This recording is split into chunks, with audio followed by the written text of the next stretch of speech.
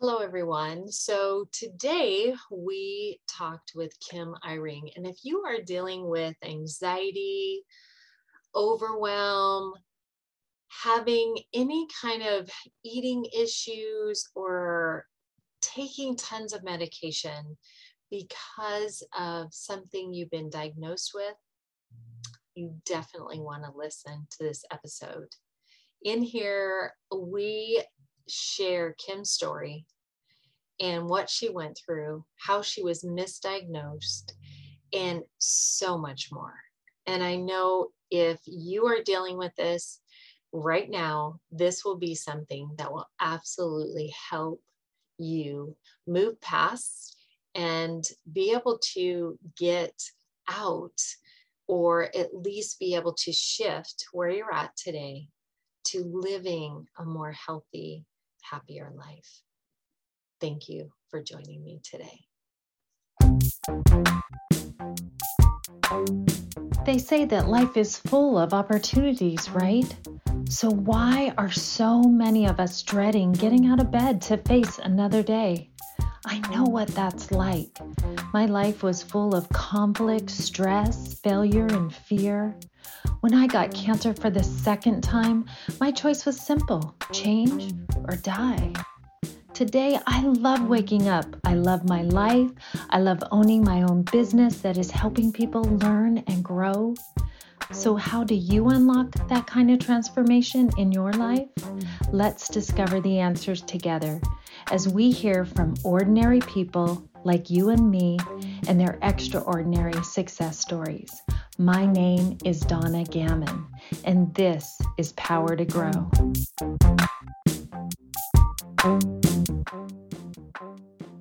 Welcome, everyone, to our show today. I am excited to share with you a very special guest. Let me tell you a little bit about her and a little bit about what she's been through. So, first of all, our guest today is Kim Eyring. And Kim is someone that actually dealt with a lot of anxiety and just this overwhelm, just trying to be able to find balance in her life. And she was a social worker, she was a therapist, she's just done all these incredible things and has turned her life around, obviously, at this point. But I want her to share a little bit about her life. So Kim, welcome to the show today, first of all. Thank you for being here. Thank you so much for having me, Donna. We're so excited to have you. So take us back to where you were in that anxiety, that burnout, and what's kind of going on in your life, and maybe even what created that for you. Yeah. So if I'm being honest, it probably started around middle school, high school area. I was a very sensitive person, although I didn't fully understand what that meant at the time. Mm-hmm. And I was aware of a lot of the challenges that were going on in my home. I was dealing with being bullied in school.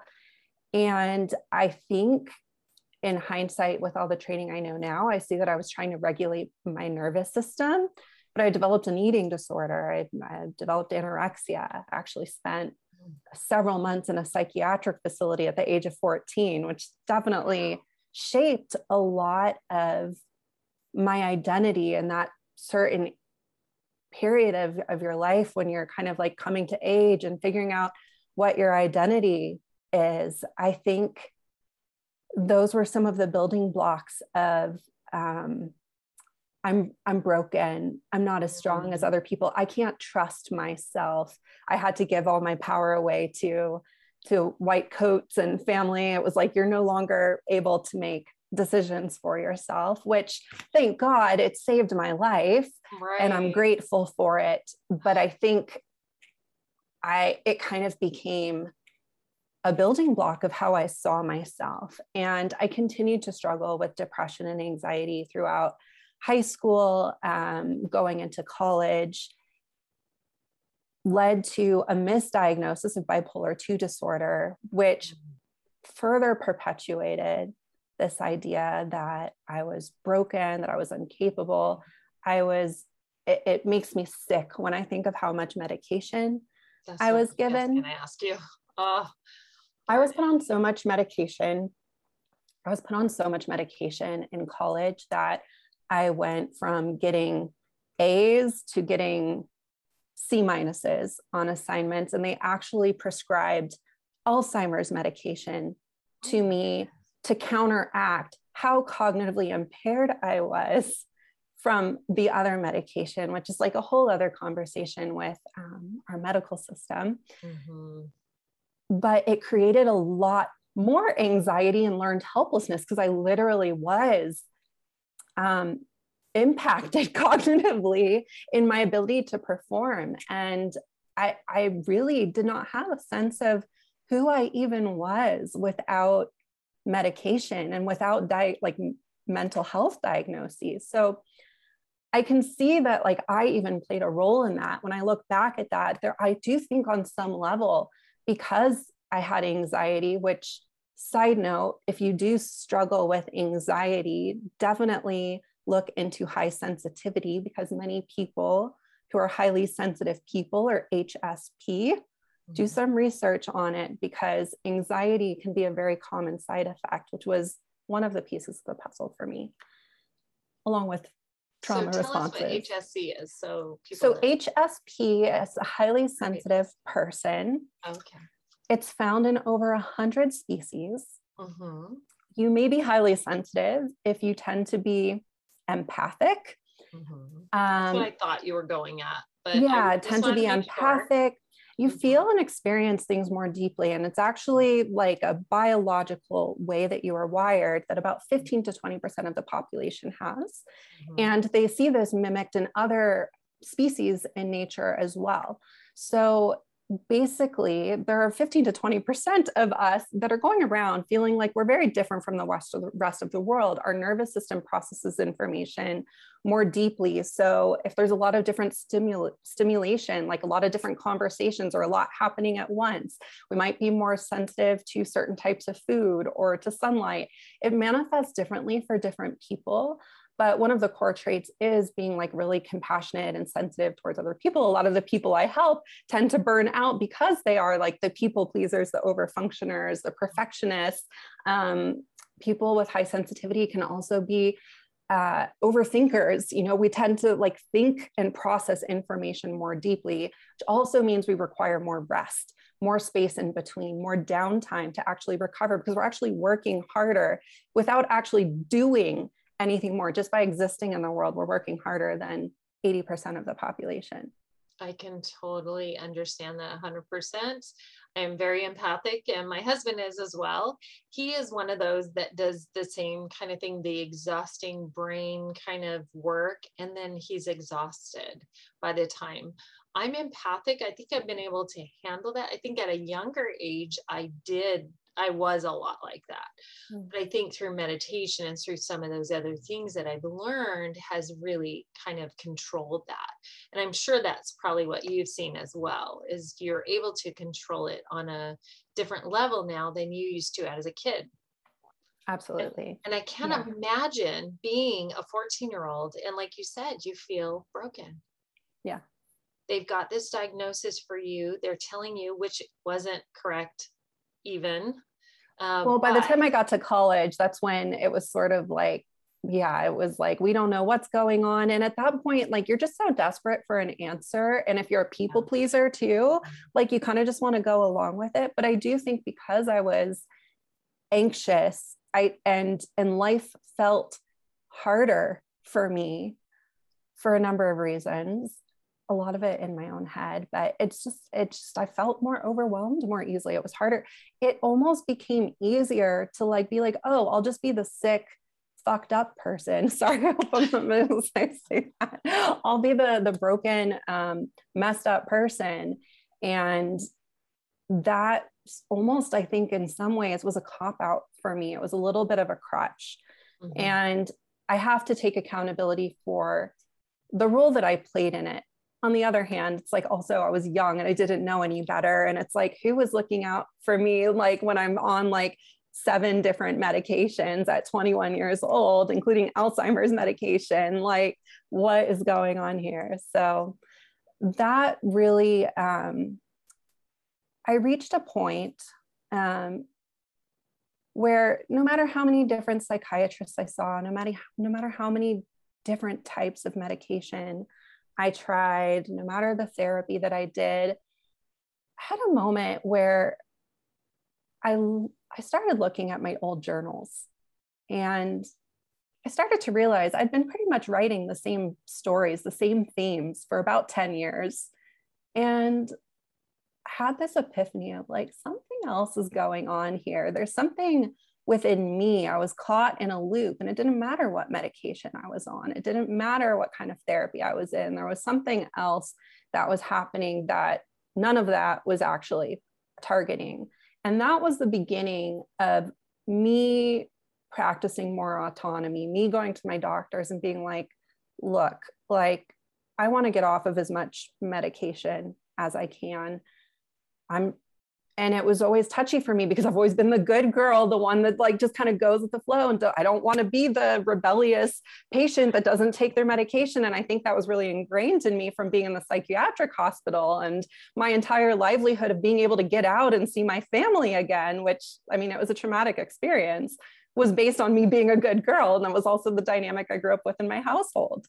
So I was very fearful of doing that. And I think it probably held me back from doing it at a more rapid pace. So I spent several years very, very slowly weaning off medication because it was very sensitive to it. And it was very disruptive in my life anytime I decreased it. So that was kind of the beginning. In the midst of all that, I was living in Los Angeles at the time. I was working in TV and film production and had burnt myself out, I was just extremely unhappy, unfulfilled, found myself laid off from a job, depressed, anxious, collecting food stamps, unemployed, and really looking at filing for disability. Like, cause it was like, I just can't function. Like, I don't know where I go from here. I mean, it really was like a rock bottom. And there was something inside of me, like, it was my dad that suggested it because I was like, I don't know what I'm going to do. Like, I don't know where to go from here. It was just beyond me. And he suggested, like, maybe you need to file for disability. And something within me just knew deep down that that wasn't the answer. I knew deep down that there was something inside of me that needed to shift, that I was standing in my own way, that I was scared, that I was overwhelmed, but that I was capable of so much more than what I was living in that state. And I knew I didn't want to be in TV and film production anymore. I didn't know what I wanted to do. So I spent some time soul searching, and that's when I realized I wanted to go back for a master's of social work degree. No experience in the field. I didn't think I could be in like psychology or mental health type professions because I was too messed up to do it for the longest time. And I've always been, the therapist friend, but it was like, oh no, I don't want to be paid for that. Like, that's just who I am. I reached a point where I was like, I'm really, really good at this and I enjoy it. Maybe I should be paid for this. Maybe I should get like professional training and like really make even more of an impact. Right. So that's what led up to the therapist and to the social work and all of the degrees that you had there. And I'm sure you found out a lot about yourself during those times. I did. Yeah. I think I had already done so much inner work at that point, but it only continued to expand in terms of like my knowledge of just looking even more holistically at like the person and their environment and all the different influences. Really appreciated just more of the social justice aspect of my program, and being exposed to just so much diversity was something I really valued in that education. Yeah. And like you said, you were really good at it. And the reason you were, I'm sure, is because you could relate, right? You've been there. I'm sure not in all situations, but in similar situations, you were probably, what it felt like. And those are the best kind of coaches and social workers and therapists, because they can relate. And a lot of times I think, and I don't want to dish therapy because I think it's good in its place and it's great. But sometimes some of the therapists don't even understand what that feels like, you know? And so when you can come from a space of, I get you, I've been there, and I know how hard that is. It really just makes you, I'm sure, connect even stronger to the ones that you were working with. Yeah. So. And it was really affirming too. Even, I mean, it was a long journey. I didn't have any experience on my resume when I was applying to graduate school. So it took a couple of years of just even like working my way up to get into graduate school. And then I got into one of the top schools. I had a 4.0 GPA, was running a leadership group, and like, just, it was just like such a night and day difference, and not without its struggles. There were times where I panicked, and still like every once in a while I'll have this like divergent, like, personality that comes out that's like, oh my God, am I actually crazy? Like, that's still a story that sometimes resurfaces for me. Like, I can't fully like always accept that it's like, no, like you're actually all right. Like, you're really good. I'm off almost all medication. And Oh, that's wonderful. What a yeah, beautiful story to be able thanks. to go from tons of medications to being where you're at today, off the medications and doing what you love now. Yeah. Yeah. And it was actually through the social work and the therapy, you know, that was really good, but it still didn't feel like my full calling. So I've been doing that for about 4 years postgraduate. And I just had this deeper level calling. I still felt very limited in what I was able to do in those specific roles, and didn't feel like I was able to make the impact that I was able to make. I was working in a hospital, and in the hospital, you know, I'm really good at like being with people and facilitating. But there's also a lot of kind of like administrative and task oriented things. And those are important, but it's also just like what I now understand is like my true talents, my gifts, my medicine for the world. Like, it's just not a good use of my time. Mm-hmm. And when it came to therapy, I agree with you. Like, I don't want to knock it. There are definitely periods of my life where it literally was like my lifeline and it served me. I think one of the downsides of some therapy is that, you know, similar to my journal, where I realized I was saying the same stories over and over again, I literally was just reaffirming a certain reality, a certain truth that wasn't really true. It was just what I believed to be true. And I think we can run into that in therapy as well, where, you know, yes, a good therapist will hopefully challenge you sometimes, or point out alternate perspectives, but there is also a lot of validation. And depending on where you're at in your journey and what you're going through, sometimes that is what's needed. That's kind of like the first step, but it can be very limited in terms of like really helping you like transmute and transform those experiences, or really create lasting, meaningful change. At least that's been my experience on both sides of the couch, so to speak. And so that's when I really started thinking about starting my own business and taking on a coaching role, rather than, you know, the therapist that I wanted to bring. A part of this is like, I want to bring more of myself to the table. And in therapy, it is an industry that's changing. And you are limited on what you But can you are bring limited. personally. Yeah. And as a coach, like, you want to use discretion too. And I'm very grateful for just my clinical training, because I think I'm a lot better able to recognize like who's going to be appropriate for therapy versus coaching, recognizing signs of trauma and having that trauma informed approach, and knowing, you know, when we're kind of like deviating from, you know, a coaching type relationship, and feeling like I just am very knowledgeable about a number of different resources that can support a person, because we're whole humans. And I have a very holistic approach in how I work with people and how I see people. So I'm very grateful for the experience and the education that I've had, because I think it's made the transition into coaching, I've just felt so much more comfortable with it. Oh, I'm sure. Yeah. And I'm sure it just opened you up to, like you said, just be who you were, be able to bring what you wanted to the table instead of what you were taught you had to bring to the table. Like, you know, I'm sure there's certain things in therapy you have to stay within these guidelines, where coaching, you can get just a little bit deeper and a little more personal. And I think sometimes that's what people need. And so I'm sure that they appreciate that about you. So now you're in this coaching. Tell us what your coaching is called. Yeah, so it's called Kim Irving Coaching. I don't Okay. Yeah. Well, that's okay. That's perfect. So Kim Irving Coaching, you said Kim Irving. Oh, Irving. I'm sorry. Yeah, Did I that's say okay. it wrong earlier? It's okay. Oh, gosh, you should have corrected me. Sorry about that. You were in a flow.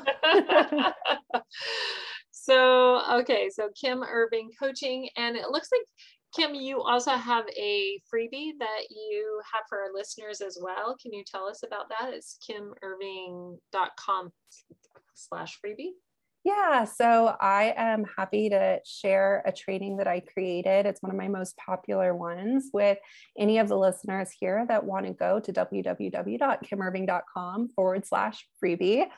You will get a prompt to input your email and your name, and then I will send it over to you. It's 4 keys to calm, confident, and connected. And it is basically the framework that I use, the methodology and the core principles in the transformations that I'm facilitating with my clients and helping women, specifically women that are more empathetic and sensitive and may not even really fully understand the way that that's impacting the way that they're showing up in their work and the way it's impacting the quality of their lives.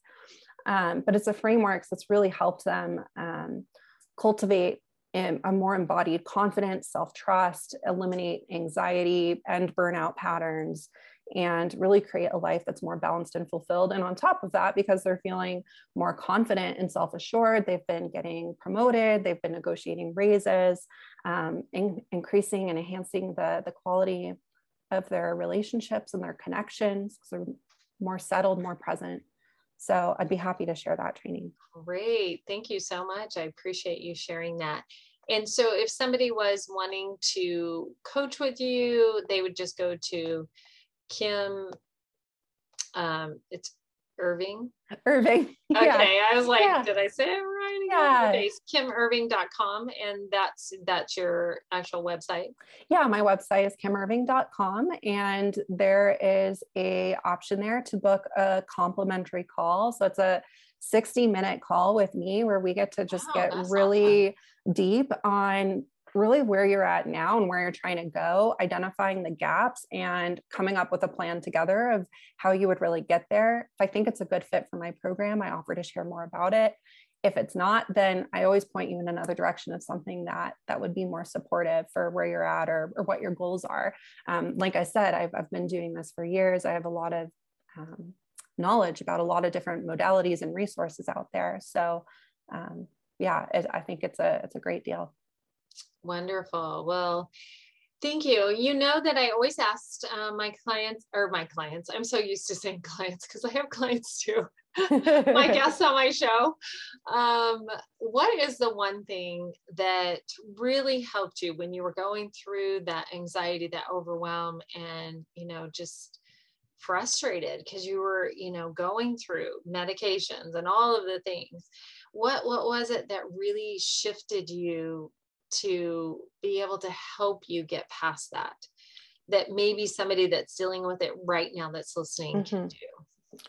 So one of the biggest aha moments I had early on in that journey was realizing that I wasn't my thoughts and developing a self-awareness around the thoughts that were actually running through my head most of the time.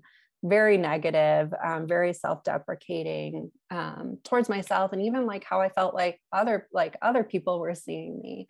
So that was one of the biggest shifts for me, was starting to catch the way that I was talking to myself and practicing reframing them. Something I incorporate into my program. We use the science, neuroplasticity, the science of neuroplasticity, to help actually rewire in new thoughts. So we can actually form new neural pathways in our brain. And most of us have been in the same repetitive ways of thinking, for 20, 30, 40, 50 years. And a lot of it's just been kind of inherited through external stimuli. When we're young, we don't even have a filter. up until age 7, we're not really filtering out information. There's no level of discernment. So it's kind of where we get pre-programmed with our beliefs and our thoughts. And, we continue to take external information from the world. And some people, especially sensitive and empathetic people, I think tend to take a lot of those external messages a lot more to heart, and can become a lot more rigid and harsh in their thinking and their perception of themselves. So I would say that was one of the biggest realizations, of that there was someone separate from the thoughts that was able to observe the thoughts. Which that was when I was like, oh, they're not even me. That's just my brain, making a bunch of noise. And once I realized that was a very empowering moment, because I was like, oh, I can observe these. And if I can observe them, then maybe I can change them. Right. And let yourself know that you're not broken, and like you said, when you're feeling broken, or you're feeling like something's wrong with you, you're probably just telling yourself that over and over and over again. So you're catching yourself, changing that neural pathway to fix it, to be something more positive, or at least something that feels better, and being able to shift that. So thank you. Yeah, thank you so much, I Kim. really want to piggyback on something you said that I think is really important. So if you hold a belief consciously or unconsciously, your brain is always going to be looking for evidence to support that belief. So if you believe that you're broken or you're not good enough, your mind constantly is going to be on vigilant about finding the information to support that. Even if it's something you don't want to be true, but you fear might be true, then your brain's going to be looking for all the signs, all the evidence to support that belief. It's called a cognitive bias. And I think that's important to point out. Yes. Thank you for sharing that. Well, again, Kim, thank you for being on the show today. Thank you for sharing your wonderful message, and thank you for being a wonderful coach that is helping so many people. We really appreciate you. Yeah, thank you so much. And likewise, I love the work that you're doing. I admire your journey and your story so much. And my partner is also a 2-time cancer survivor, and really resonate, just with that journey and the transformation. And I know it's made a huge impact on his life for the better as well. That's awesome. Yeah, it definitely changes you, doesn't it? For sure. Yeah. It has definitely changed me, and for the better. So yeah, he says he wouldn't wish it on anyone, but he wouldn't want it any other way. Yep. Yeah. That's exactly what I've said before. And I think until you've been through that, it's really hard to understand that too, because of course you don't wish it on nobody. You don't want to go through it again, but you know that it changed who you were through that process. So yeah. Thank you again, Kim. It's wonderful having you. We appreciate it. This is Donna Gammon, and this is Power to Grow. Thank you so much for joining us today. If you have enjoyed the show, please leave a review now, and I will give you a free download of my Blessed Morning. This is something that is worth so much. It's what I use to get past my past, if you know what I mean. Until our next show, thank you again for joining us. This is Donna Gammon, and this is Power to Grow.